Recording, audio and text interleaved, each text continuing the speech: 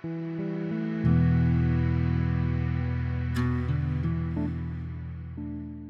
everyone, this is Esports. Today I'm hosting Andreea Esanu, aka Divushka in the gaming world.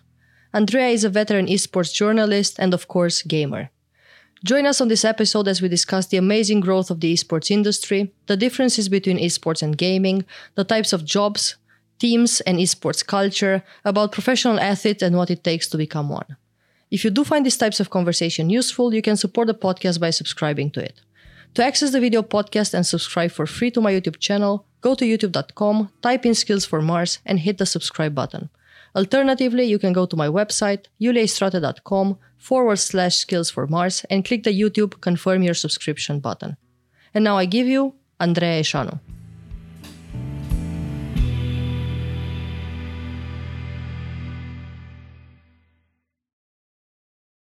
Hi Andreea, and welcome to the Skills for Mars podcast. I'm very, very happy to have you here.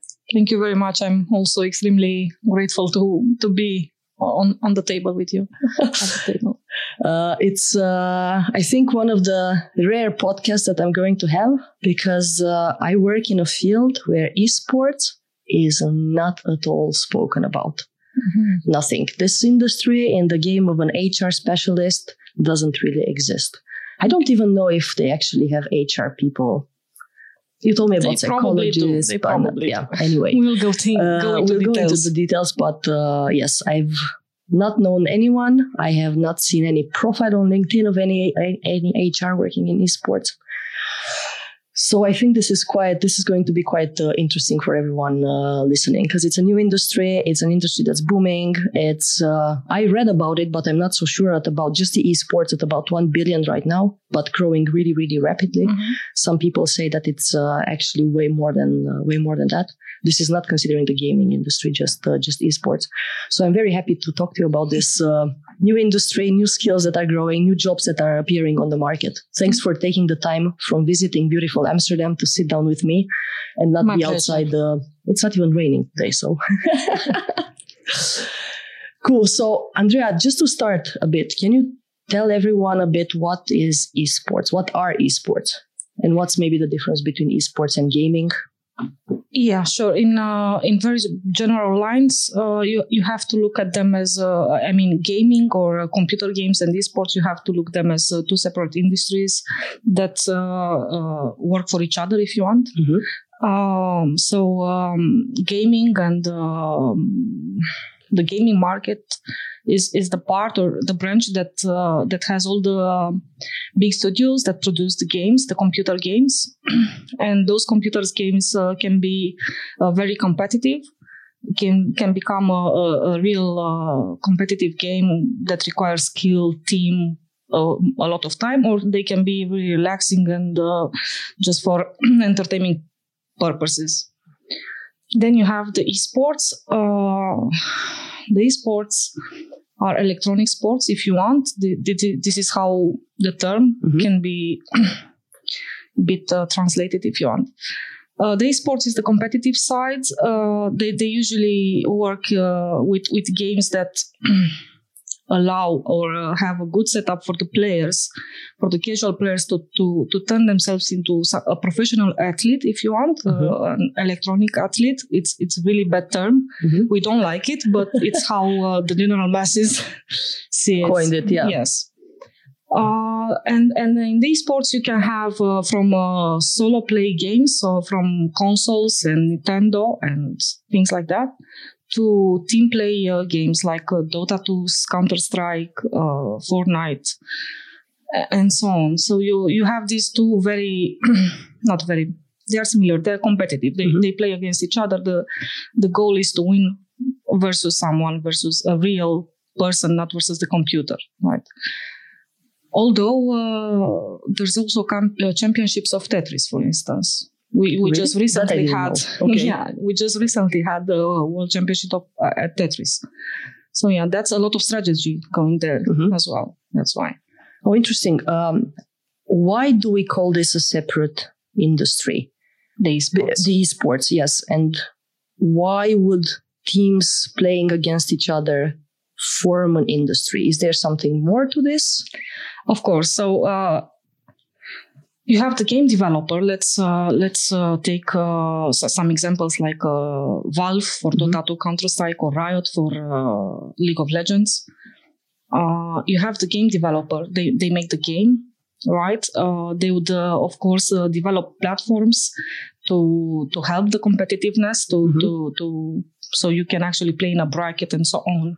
Have some of that stuff sorted for you. But then if you have a team of 5 players, let's say, because Dota 2, CSGO and LOL are 5v5. If you have a team of 5 players, those players will need more than just a good computer at home and a microphone to communicate between each other. They will need a manager to sort out all the travel for them. They will need social media handlers. The team will need a social media handler, someone that takes care of their image, right? What's going outside. They will need someone that takes care of their accounts, an account manager, right? What's the English word for the people that do your bills at the end of the month? Accountant, okay. Yeah. See, at least you don't have to deal with that every day.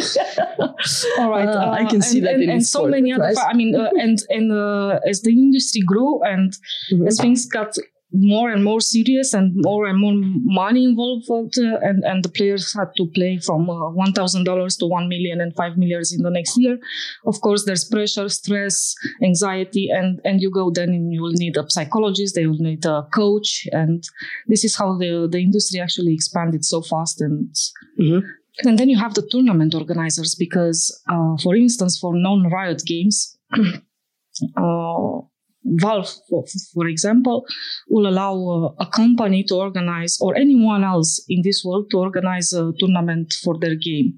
So if you, Julia, you'd want tomorrow to organize a Dota 2 tournament, you'll just have to email Valve, show them that I can do it. That you can do it, and they'll say, okay, go. Okay. Right? And this is how tournament organizers actually become a real thing, and very big. We have companies like ESL, which are huge and have offices around the world. We have DreamHack, we have a lot of them. And then they have to have also all the things that I told you about the teams, right? Yes. Because there's a production company in the end. Very, very interesting. When did this start? So when did this industry start booming? When did we go away from playing computer games at home and being competitive with friends? It's not. It's. Did it start a long time ago? It doesn't feel like it. It feels like it's very new. It feels like it's maybe up to 10 years, but 10 years would be like 99. I think it's a bit older than that. Okay. There is a very nice. It's more than just a story. It's a real fact. I'll call it a story. For instance, back in 92 or 94, I would like to say. There was this company, DreamHack. There were 2 guys, Swedish guys, that enjoyed playing games with their friends a lot. So one weekend they rented a cafeteria in Stockholm, and they invited all their friends to bring their own computers and play LAN games. Probably people that game from time to time at home. Maybe they know like a StarCraft game back in the day, or Heroes of Might and Magic, or something that you would play with your friends online. So this is how it started. They gathered like 10 of them in a coffee shop, in a cafeteria. They enjoyed that weekend, and from there on, this madness grew. And we have DreamHack events now that bring along thousands of people in each corner of the world. And I'm just coming back from a DreamHack, actually visiting you now. It was in Rotterdam, and they still have like I think it's 25 years since they do this. Okay. And they still have, of course, they have the big games, the Dota 2, the CSGO, the Fortnite, the competitions on for real money, big money. But they still have this part of their event that's called the Bring Your Own Computer. And they have a huge amount of space where like a few hundreds of people bring their own computers and they just interact and play games together. So they kind of keep the tradition, but they also... Like we did in internet cafes back in the days at home. Exactly. Okay. Now, you mentioned that prices for this industry grew very much. They started very low and now they are quite high. What's the pool price right now? Right now for Dota 2, for instance, we had the International 2019. It took place in August and it was played for $25 million, 25 plus a bit $1 million. You have to understand that this prize pool is actually getting to this amount because the community contributes to it. Okay. Valve, the game developer, and the ones that organize this pinnacle tournament of the year each year, they only put $1,600,000. Okay, so where does the rest of the money come? The rest of the money comes from the community, which are allowed or able to buy some small cosmetical things in the game. Okay. They don't give you any extras on skill or anything in Dota. It's just that your hero will look different to have a pinky or blue shirt instead of brown one. So part of the each purchase of that customable object goes to the international prize pool. And this is how you get to amounts. Wow, but that big. That reaches normal sports kind of tournaments and prizes. Yeah, so this year I think the winners actually took home more money than Wimbledon winner, for instance. Okay, it's growing. It shows that it's growing. So who are the major players in terms of countries, in terms of games played? You have to realize that each region or each country has its own culture and its own way of looking at games, and people would like different things. I'm someone that's more specialized or more interested in Dota, and that's why I will give you a lot of examples from it. But I can also tell you a bit about League, for instance. Is Dota the biggest or League, or it depends? There's always a battle who's bigger, who has the most fans, who has the better attraction, and so on. And it's also again about what people are interested in different kinds. In different corners of the world. For instance, in Dota is not very big in North America or in America because there they are really into console games. So, or even FPS shooters like Counter-Strike or Overwatch. So a tournament of Overwatch or Counter-Strike will always outshine a Dota 2 tournament in America. In the US, okay. In the US. While in Southeast Asia, for instance, take Philippines, Malaysia, Indonesia, Dota is king. There's nothing else besides Dota. No other game can reach that peak, that level of viewership and craziness in terms of, in a good way, of fans. And they fill stadiums every time a Dota 2 tournament gets to, let's say, for instance, Philippines, the stadium will be packed. There's no empty spot in the stadium. You do a tournament like that. I don't know. You do a tournament like that in Paris for Dota, and you'll have half the venue empty. Then you'll go with the League of Legends to the same Paris and do Worlds, which is their World Championship, and it's all again packed. So it's really about who likes what, and and know where your viewership is. Yes, the biggest. Yes, I've seen one of the internationals, the one with the virtual dragon that's flying. That was from League, yeah. That was from League, okay. Yeah, World Championship. Okay, it's very interesting, the kind of technology they got to and the kind of show they got to put together. So there's not one bigger continent or bigger country than the other, or is it working better in the US or in China, or it's? I think it really depends on what game you're talking about, and everyone has its its domain, its area. Okay. Part, but they do well. I mean, when you say like Dota is not that big in North America, they still have a huge. I mean, they still bring like 100,000 viewership on Twitch or something, if they stream something from there. Okay, so what do you do? Because I didn't start with this because I felt like somehow esports is not so well known. So what do you do in esports? I'm a esports journalist, let's say, focused on Dota. Okay, so how did you get to do this? Because I imagine you did, and I actually know that you didn't start here. So, yeah. Long story short, I was playing a lot of games when I was younger, and at some point I've discovered Dota. I've watched a lot of Dota because it's a complex game, and I was a bit afraid to jump into it right after. So I watched. When I thought that I understood a bit the mechanics, I started to play, and it got me hooked very bad. I mean, very bad, very fast. And I spent like 2 years doing not nothing else. But because of my real job back then, I was able to like stay at the computer and play for 10 hours straight.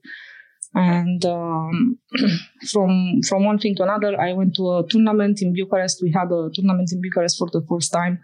I got to see live how a stage host will act, how the tournament is held, and I got very interested into it because I come from a journalism background. I used to work in the national radio station in Romania.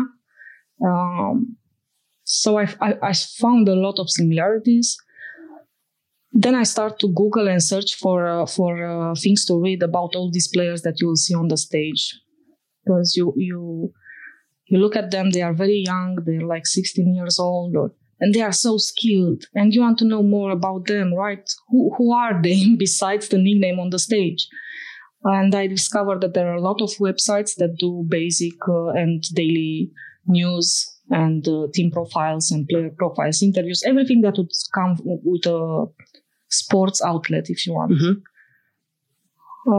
So I followed them a lot. I read a lot of news about esports and the players that I was following closely. And at some point I wanted Romania to have something like that, because back in the day we had like a few Dota 2 players, pretty good. They got to go to the international with their teams, but nobody knew about them in our country. So along with a few friends that I would play Dota, we started a Romanian website called Dota 2 Romania. We created everything for it, a Facebook page, a Twitter page, and so on. The friends that I'm talking to about, they were also computer engineer students, so they had the knowledge to build a website. And I was writing for the website in Romanian, and I would feature all the Romanian players. I'll do interviews with them and get them, spread the word about who they are. I did that for like 2 years, I think, completely for free, in a volunteer. I mean, we would get some very small sponsorship from a HyperX, let's say, to make a contest for the viewership. You were having fun together. Yeah. And one day I was at a tournament, also in Bucharest. And one of the big websites that I was looking up to, the interviewer was feeling very sick. He had a stomach flu, but he had a lot of interviews scheduled. And because we kind of got to know each other in the press room, we talked a bit, said, can you do this only voice recorded for me? I will find a way to reward you for your work. I said, I can try, And this is how, actually, one thing led to another. I got to work for that website. I got to know all the people in the industry by working in an international outlet. And the next thing I know... What do you enjoy about the industry? What keeps you there? It's still a niche industry. Yes, it is. First of all, I'm working for something that I enjoy doing it at home. I mean, Dota 2. I enjoy playing this game. I enjoy watching it. I consume all my time, my free time back in the day with it. And now I can make money out of it as well, make a living out of it, right? This is, I can work remotely. It's the dream job, right? When you enjoy doing something and then you earn money and then you can do it from wherever you want. I can work remotely because I basically write news and game analysis and things like that from home. I get to travel around the world a lot to go to all these tournaments and meet the players and do the interviews and do the profiles or whatever it's needed. So from a 6 to 9 job at the radio station, where of course it was cool and different than most people would do for a living. Now I get to do that or what at the 100 power, and do it for something that I really like. It doesn't feel like a job, to be honest. That's actually what everyone says. It's the dream, right? That's when you get into the flow and you really enjoy both your life and the job, and they get intertwined, and then you don't feel like you're going to work. And you wake up in the morning, like you would wake up and have a coffee and write the news. And of course, sorry to interrupt. Yeah, no, go ahead. Of course, doing job like working remotely and working for home. Of course, sometimes it can get very tricky for yourself. Mm-hmm. You lose yourself into your work. You'll notice that you stay at the computer for 12 hours straight. Of course, you enjoy doing whatever you did for the first 6 hours, but then it's like, let's just finish this. Finish this. It can get very... The burnout syndrome, it gets to you really fast if you're not being careful with your work in this industry as well. Yeah, everywhere, actually, wherever you get pulled into, and then you forget that you have to live besides work. Yeah. It's it can get stressful for the body and tricky. Is there something that attracted you, or let me maybe ask a different question, or ask it differently? Mm-hmm. What's the culture in this industry? Because we will talk about it, about the players. There are a lot of young players. I feel from remotely, as I am very remote, way more remote than you, that it's a very, very young industry. So I'm not sure how dynamic it is, how quick things are changing or not. Are the teams stable or not? Is it more of a kind of friendship environment where everyone knows each other? Or is it more towards competitive and we hate the other team and we need to win against them? So what's the culture in the industry? We would like what most of the people strive to, or would like to see this going into this direction, that although there are so much money involved, which can really mess up with your mind, especially if you are very young. Although there's so much money involved, you should understand that if you play a team game, for everything to work for the team, you have to start with chemistry, trust, and friendship. Mm-hmm. If you lack on these three, even just one, you're just a bunch of dudes, of people trying to coordinate themselves with no result. You have to trust that your teammate will do the right thing or the right call. You have to be friends with each other. So because they practice for like 8-10 hours per day. And most of the time they will do it from a boot camp or from a team house. Mm-hmm. You have to live with all the people around you for 5-8 hours a day at minimum. Right, so if you don't get along with the person next to you, it can get very hard and you won't find success.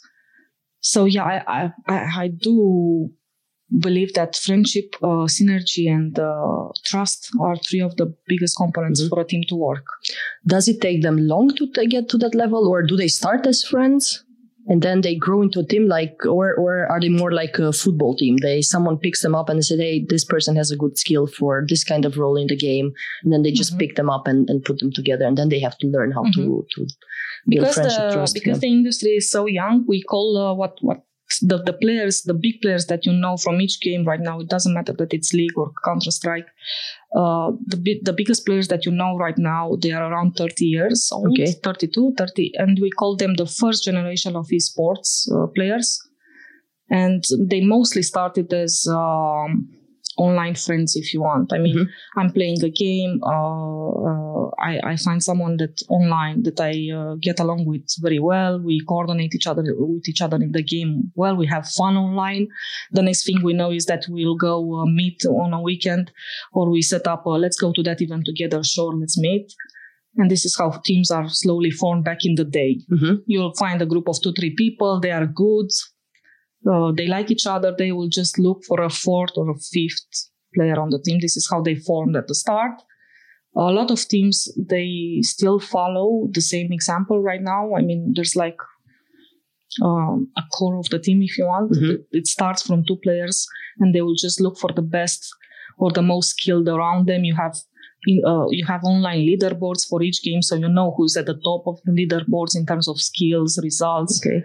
In the present days, we still have this model being very popular of 2-3 dudes starting something new or starting a new team, and they will just look for the fifth and pick it up from a leaderboard. They will look and say who is the better ranked, who is the.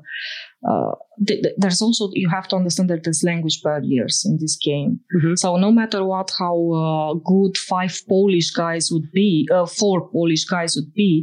if they miss a fifth and those 4 can't speak any other language well enough to have success in that English, in that to get an English speaking player or something. Mm-hmm. They will need a fifth Polish until they learn the second language, and so on. I mean, Chinese players, for instance, they have it very hard to come to Western teams and play because that they have a hard time with the language. Yes, and Russians the same, and it's not like only like that. I mean, I'm pretty sure that somewhere in Finland right now there's a very young dude, a kid, 12 or 14 years old, that it's extremely skilled, but it's very hard for him to join a team right now because of the language barrier. So he will have to solve that first. And am I right to look at this as a job? Because it might seem that it's still a game and then it's players coming together to have fun.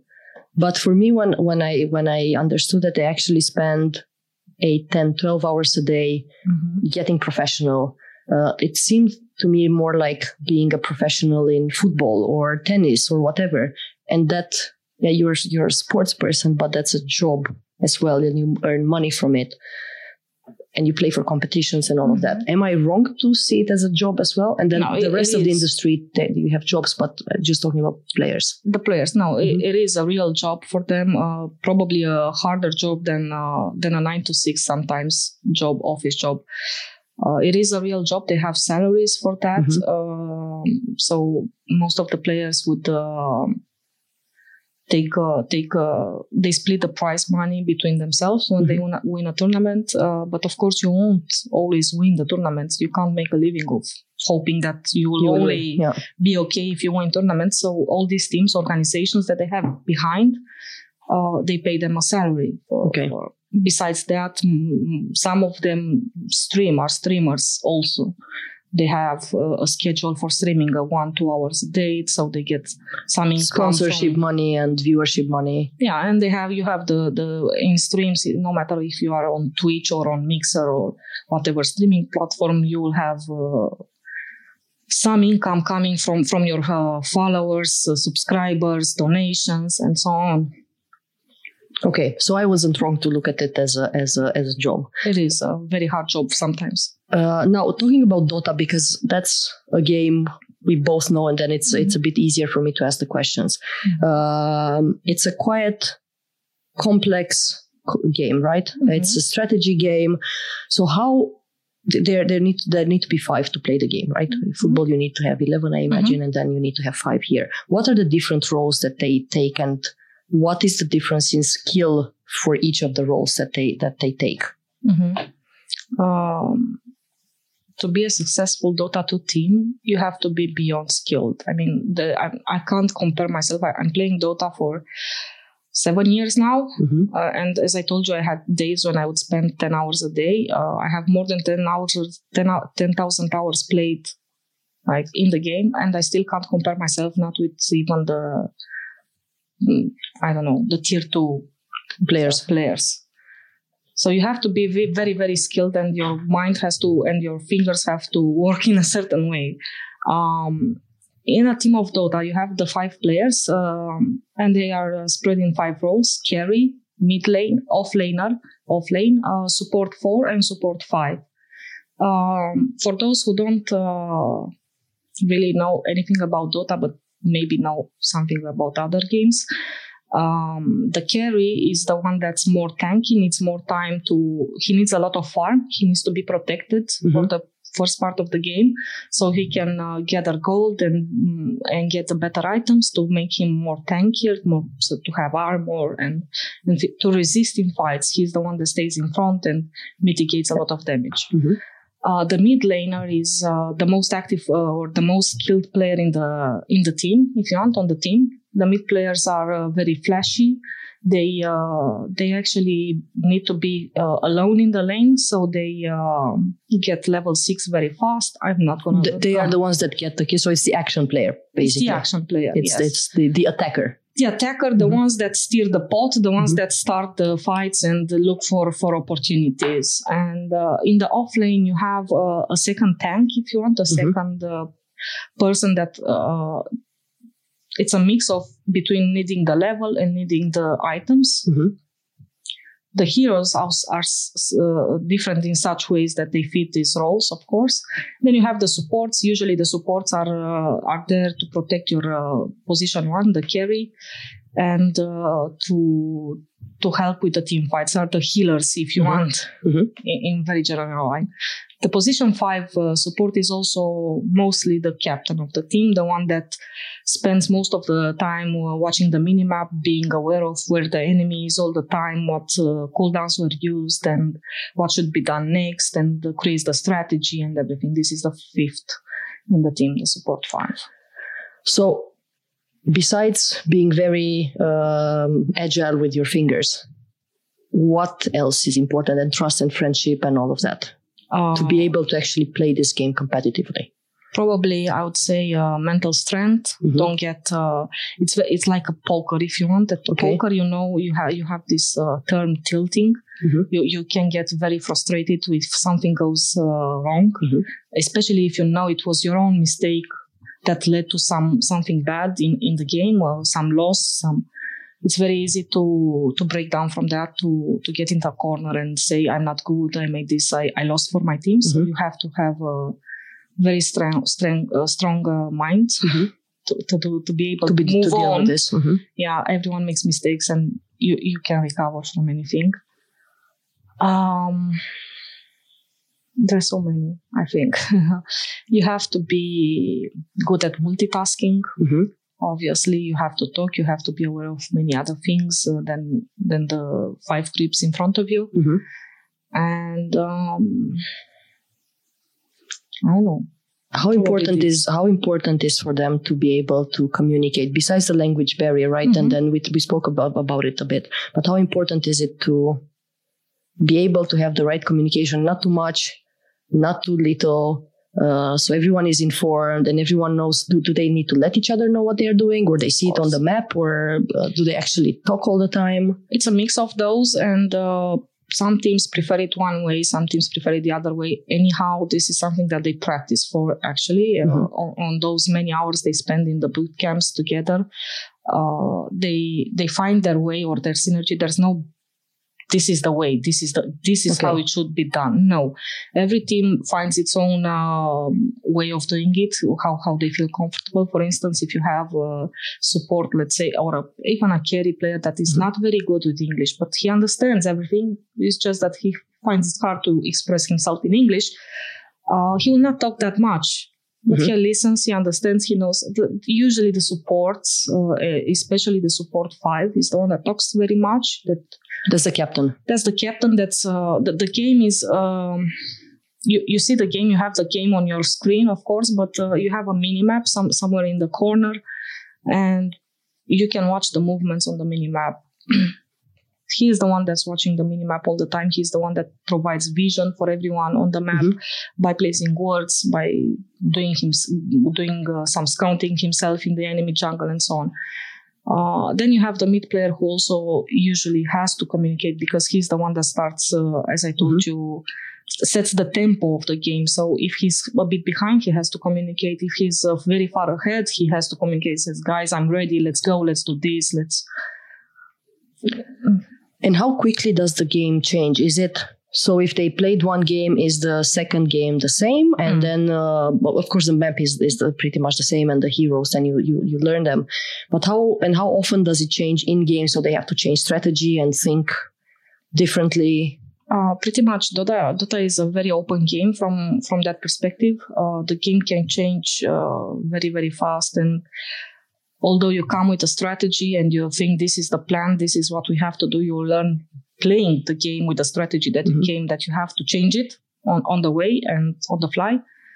But to answer your question, they have the same map all the time. They don't change the map, but they change the heroes. Dota 2 has 120 plus heroes. Okay. So you have 10 heroes at the same time on the map. The game is very strategical, and part of that is the draft. The draft means that before you jump on the map with some heroes to play, the captain or the drafter has to make the strategy from the hero pool. Mm-hmm. He chooses what you want to play, and he also bans 5 heroes for the enemy. So yeah, it changes a lot because most of the time you'll change the hero. It changes a lot. Okay. Is there any one role in the team more important than the other? You would say, hey, we could do without a support 4, but we couldn't do without a captain. No, I don't think so. Okay. It's a team game, and again, for everything to work, you have to have the team. Okay. Together. What makes the difference between an amateur and a professional in terms of skills, of mentality? What takes them to that one step to be professional rather than amateur? The professional scene is also split. No matter the game we're talking about now, it's split into a tier 1 team, tier 1 scene. Mm-hmm. This is where the very valorous and the very successful teams and players are. Mm-hmm. Tier 1, and then you have the lower tiers, tier 2, tier 3. You can go depending on how bigger the game is. And then you have the amateurs or the casual gamers. There's the difference between tier 2 and tier 1, for instance, is also pretty big, and it's mainly in skill. Usually the tier 1 teams are the big organizations that they have all the infrastructures behind them to help them sustain the insane amount of work that needs to be done, the long training hours, a lot of travels, media, and everything that they need to do. The lower teams usually don't have all the infrastructures behind them because they don't earn that much money to afford to have them. They usually don't have a coach, or they lack into the psychologist department and so on. There's something lacking all the time for them, unfortunately, and they have to put in the extra work hours and hope that there's also a bit of luck involved for them to get into a tournament.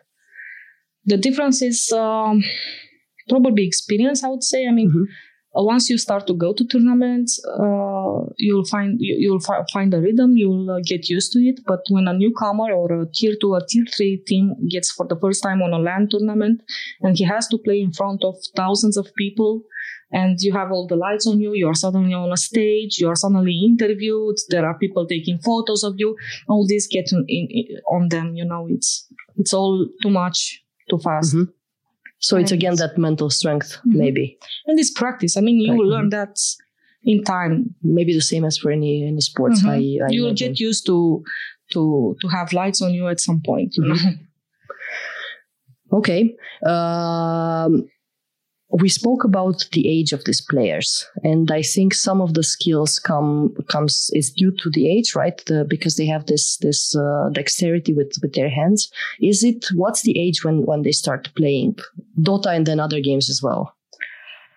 It's probably around 32, 33, 30. I mean, we have very few players, professional players that would still be very successful past 33, I would say 34. Okay. Very few. Like you can.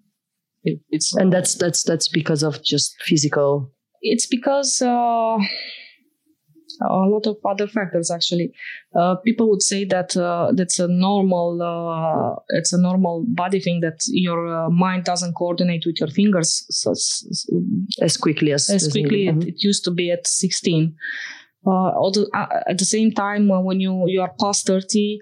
You start to have other needs in your life. You start to have a life of your own. You're not eating what your mom cooks anymore. You're probably moved out, and you have to pay bills. You have to it's a very to start a normal life. You start to want to start a family. Maybe you have some other interests, focuses on your life. You have to provide. If you made a family, you have to provide for that family and so on. And being all the time on the road, traveling so much can be very tiring for a person that changed lifestyle from home. He's not.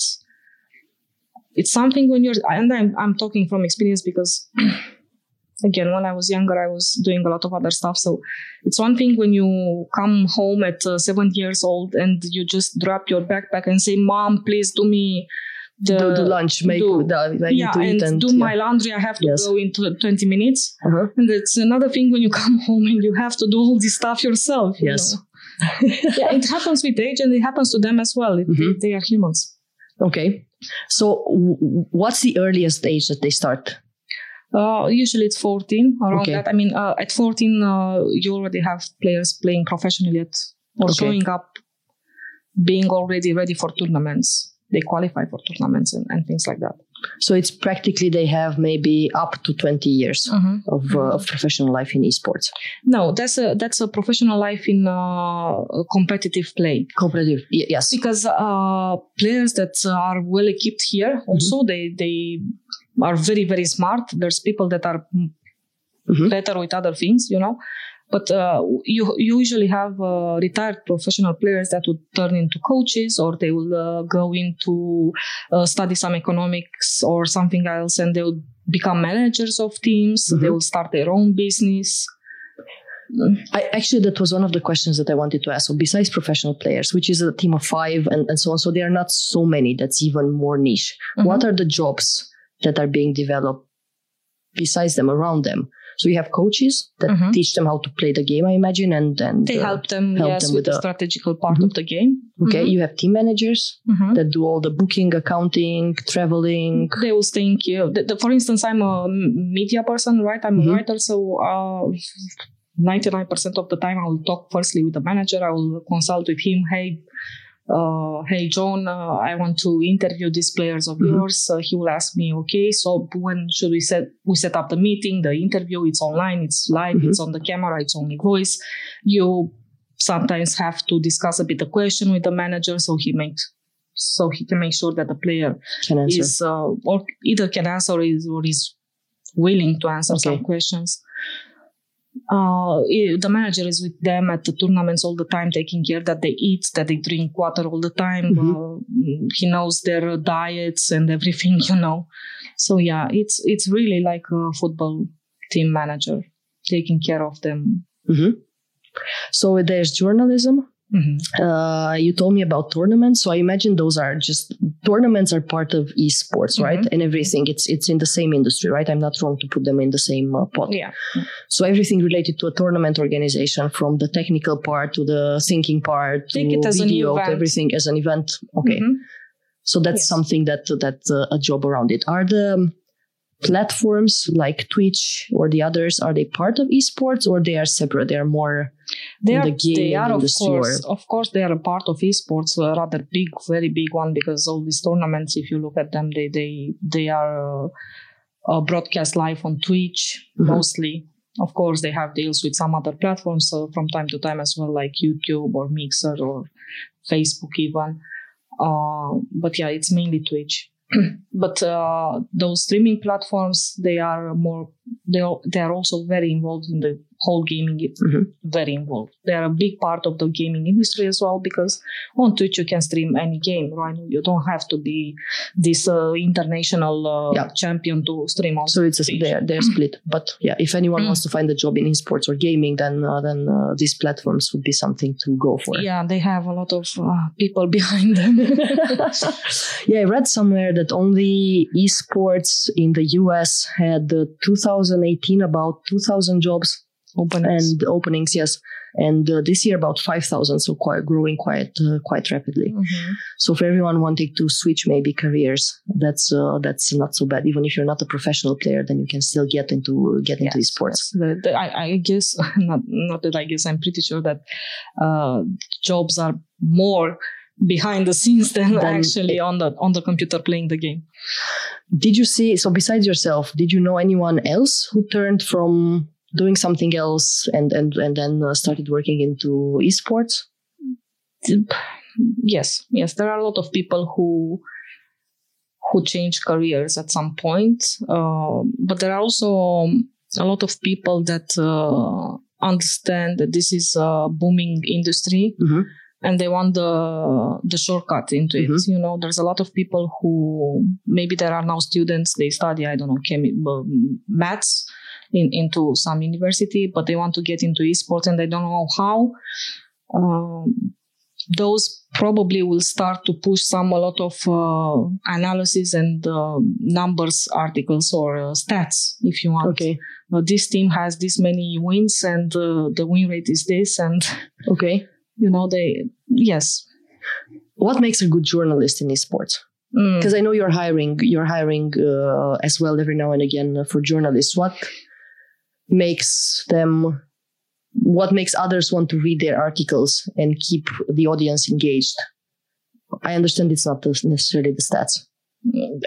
No, a lot of people are interested in the stats, of course, but when you get like, let's say you do a job opening, you make a job hiring announcement, and you'll get from 20 articles, 20 samples, 17 of them are just pure stats. And I'm like, okay, but between these stats, you need to put a few words, you know, what can you narrate me these stats a bit? What am I looking at if I'm not a Dota 2 addict? What makes a good journalist? Depends. It depends on, of course, if you want to be a journalist in an international, for an international outlet, for someone that publishes in English, you have to be at least decently good with English, right? At least with the grammar and the written English part of it. Then you have to understand the game that you want to write for, to know the game. I mean, you don't have to be an expert or someone that, I don't know, plays 10 hours a day. Yeah, but you have to understand the game at least, and a lot of passion for the industry and for the game, because if you turn this into a real job or if you think that you can go and work as a journalist in esports from 9 to 6, you're very wrong. You won't be able to survive. There will always be people more passionate than you, willing to wake up at 3 a.m. to watch a tournament in another time zone and write about it, or, you know. So you have to be a bit passionate. Okay, so you're not only writing about, you're not split by, time zones or anything like that. It's just the tournament, and you're writing about the tournament. So someone would need to know that, hey, I need to be awake, like a real journalist as well. You have to be there when the news happens, you know. You can't really say, I mean, you can, of course you can, that happens. That's why some are more successful than others. But you can't really tell to your editor-in-chief, sorry, I was sleeping when that happened. Yeah, I'll do it 1 hour later. No, news happened now, you have to do it now. It's like any other journalism work. How long would it take for someone to maybe start learning about this if they've never played the games, right? But they want to get into esports because maybe they have a friend or they're just listening to us and they say, yeah, maybe that's interesting and I would like a change of career and do something different. Will it take a year, 2, 3? Depends on what you want to do in esports. Of course, from the outside, it might look like it's easy to write a 300-word or 500-word news about anything. I'm someone that I'll give you an example. I'm someone that doesn't watch FPS games. I know in general how they played. I know the rules of CS:GO. I know the win conditions and things like that. I would probably be. I'm not. I actually had to do this because my colleague was like not at the computer in that moment, or I was just helping because too many things would happen at the same time. I'm, of course, able to put 300 words about X player had to withdraw from this tournament or X team. I'll be able, but I can't go into details. I don't know their history, and I will not feel comfortable to do analysis piece on why this player from CS:GO switched teams. That's their job to do that. So, of course, it's easy to think about from the outside that you'd just be able to start and write small things and ask for some money for it. But I think we already have trained people or people that are in the industry for long enough to do that general cover stuff. When you look to get into esports, maybe you should look at your skill set and see what interests you besides the game itself. Or You can become a graphic designer for a team, for instance. There's a lot of openings. I mean, if you follow them on Twitter or on their social media accounts, they will always look for someone to make their logos or to change their colors or to make some banners for some tournaments. So, for instance, 2D graphic designers are always something that people look for. You can become a social media handler for a team or for a player. Why not? If you are someone that studies economics, again, there's a lot of openings in behind the scenes. You're just managing the budgets and managing the teams and making sure they're profitable and yes, they have money to spend. And for the journalist, as I said, I think a successful or a good journalist is the one that knows the game as well. It doesn't have to be a good player. It's like football. You have this, or you can be a commentator. We didn't talk about that. So we have like casters, shout-out casters, commentators, analysts, people on the panel. The broadcast has a lot of people on it all the time, the tournaments. But if you want to be a good journalist or someone that will not be overlooked, you have to understand the game a bit so you know what you're talking about. And you can describe the game, not only the behind the scenes and how the team is formed and everything like that, so you can comment and analyze the game. Yeah, you commentate as in on the mic. No, that's a different job. But yes, give a review, a recap or analysis on a game or what this team won this game. Yes, you should be able to do that. Okay. Ideally. Okay. Would a lot of the professional players turn into these live commentators because they know the game rather than just coaches and... Yes, we have players that would turn into commentators or analysts, broadcast analysts. Because I imagine that you need to know the game to be able to comment live and analyze live what's happening. That's yes, we have quite a few. I wanted to ask also a question because they start at a very, very young age. Going to professional players, not to journalists. They start at a very young age. And then you told me when we spoke about it in the last few days that up to a certain age, they are actually accompanied by parents, right? Because they need to have a guardian. Someone needs to take care of them and take care that they are properly treated and they sleep and all of that. So what should parents know if one of their kids wakes up and says, "Hey, I want to be a professional player"? Should they start worrying about it? Should they go ahead with it?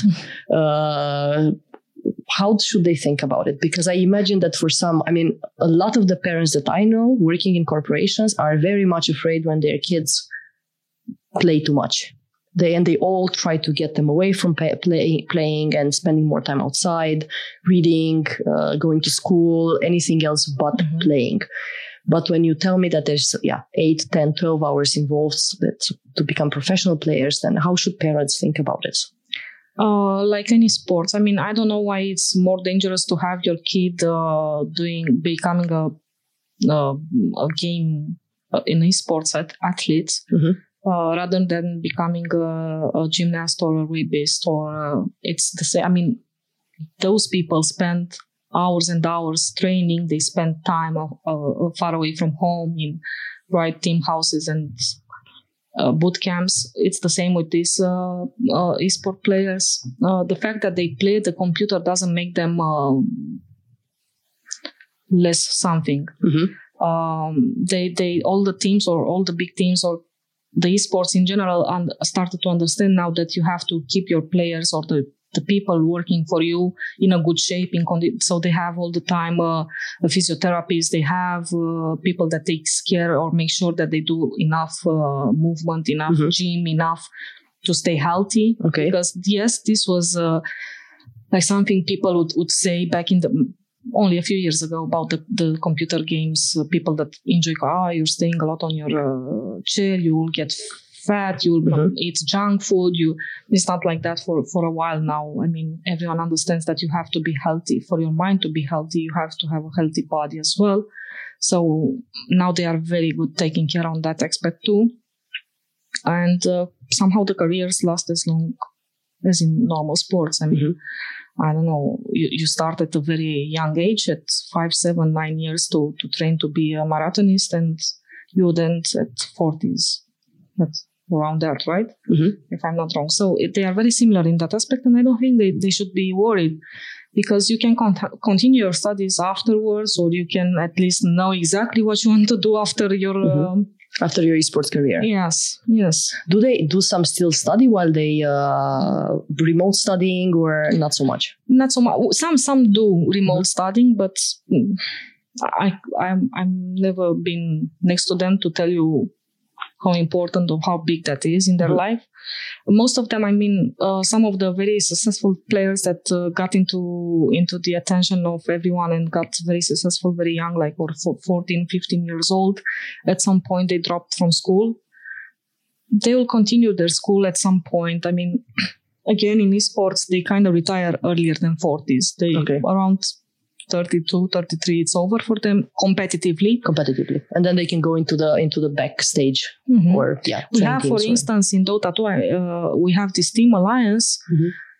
They're a Swedish organization, and they won the International 2013. And most of them are, I mean, not most of them, 4 of them are already retired now. And everyone is a very successful businessman. They all went back to their schools. They finished economics. They finished politics. And they have their own businesses now, and they are very successful. They stayed in esports, or some stayed, some not. Some not. Yeah. So it doesn't mean that it's the end of your life. No, I mean, 30 years old is it's very early. And I don't want to forget to pick on something that you told me at the beginning, and I think it's worth mentioning that it's not something to worry about. You told me that they had psychologists, right, as part of the teams. And why is that?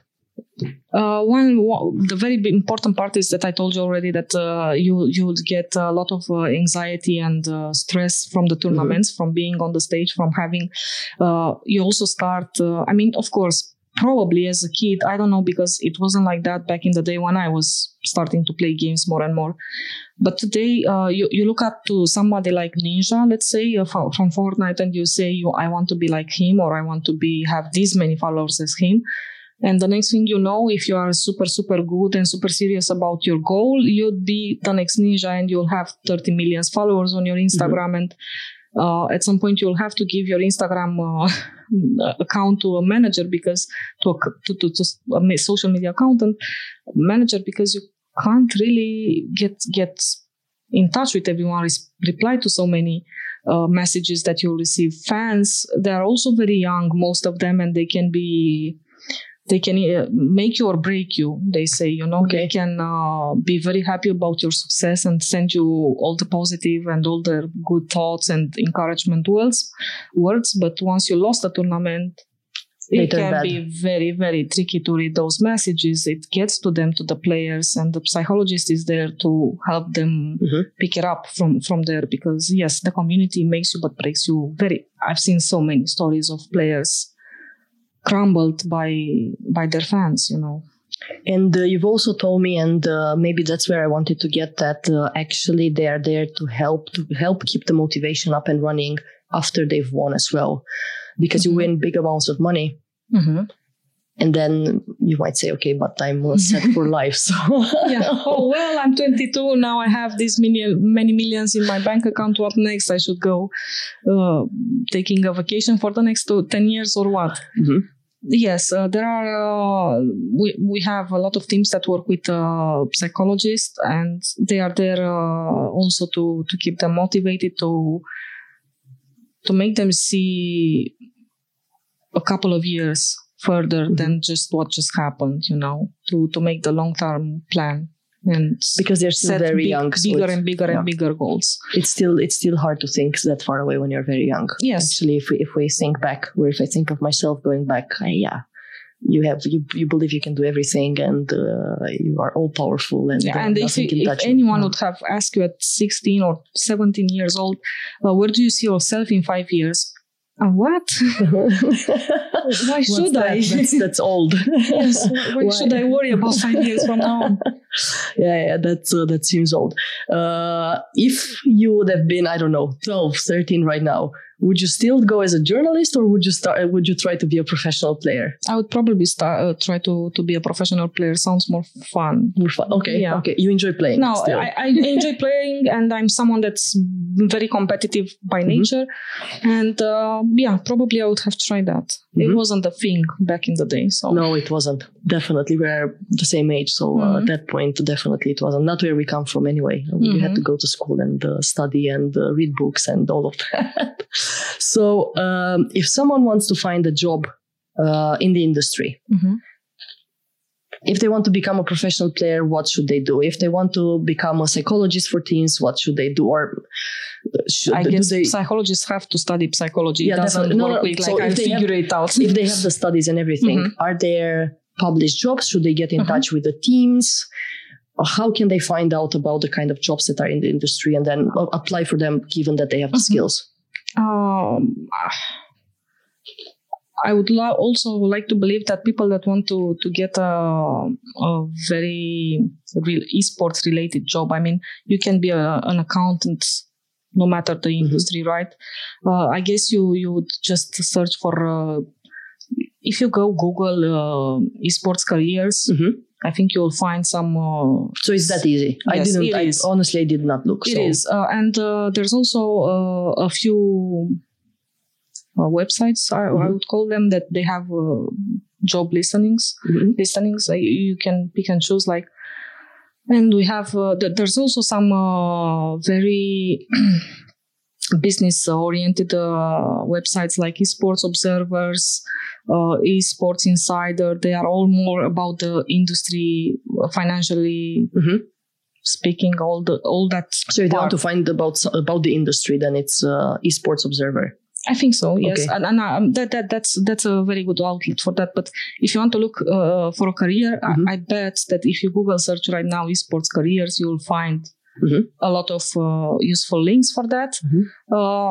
If you want to be someone, a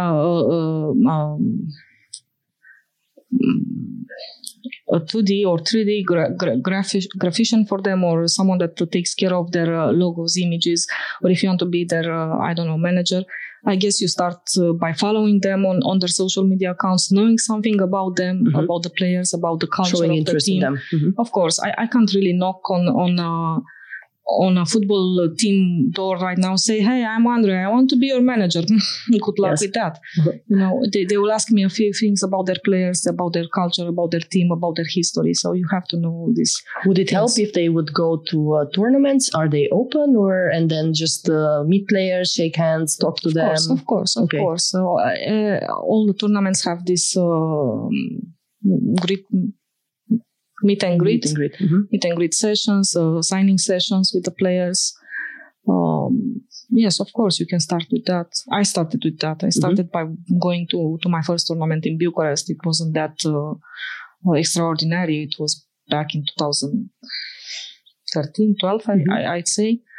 And, but yeah, there was a guy on the stage there that took my attention. And then there was the players playing, and I saw them interacting, and yeah, it became very interesting. Okay. So if someone wants to go out there, then starting with a tournament would help. And I think you find them all over Europe, because I know you're traveling all over Europe or all over the world. So it's not so hard to find from lower tiers to higher tiers. Yeah. Cool. Is there anything that maybe I forgot to ask you? I don't know. I don't think so. It depends very much on what was your target. Just to let people know what this industry is all about and how they could find jobs and what the jobs are about, what skills are needed and all of that. Yes, of course. With this industry growing so fast and so much, there's also countries, especially the Nordic countries like Sweden, Finland, that part of the world. And then you have also in the Philippines, in the Southeast Asia, where computer games, not only Dota, is big. They've started to have programs in schools. You have you will have a module or a class of esports, something. There's always lectures on esports in schools in the Northern Europe especially, and then in Southeast Asia, in America as well. So it's, I think I'd like to be positive and think that in a very few years, couple years from now, you'll have universities where you could study esports and get trained in the university for some job into esports. And it will not be so much intuitive and how we did it at the beginning, like learning by doing it ourselves. Thank you so much, Andreea, for today, and thanks for enlightening us about esports. I think it's a very good and interesting field to start working into, and it's very different from what has happened so far.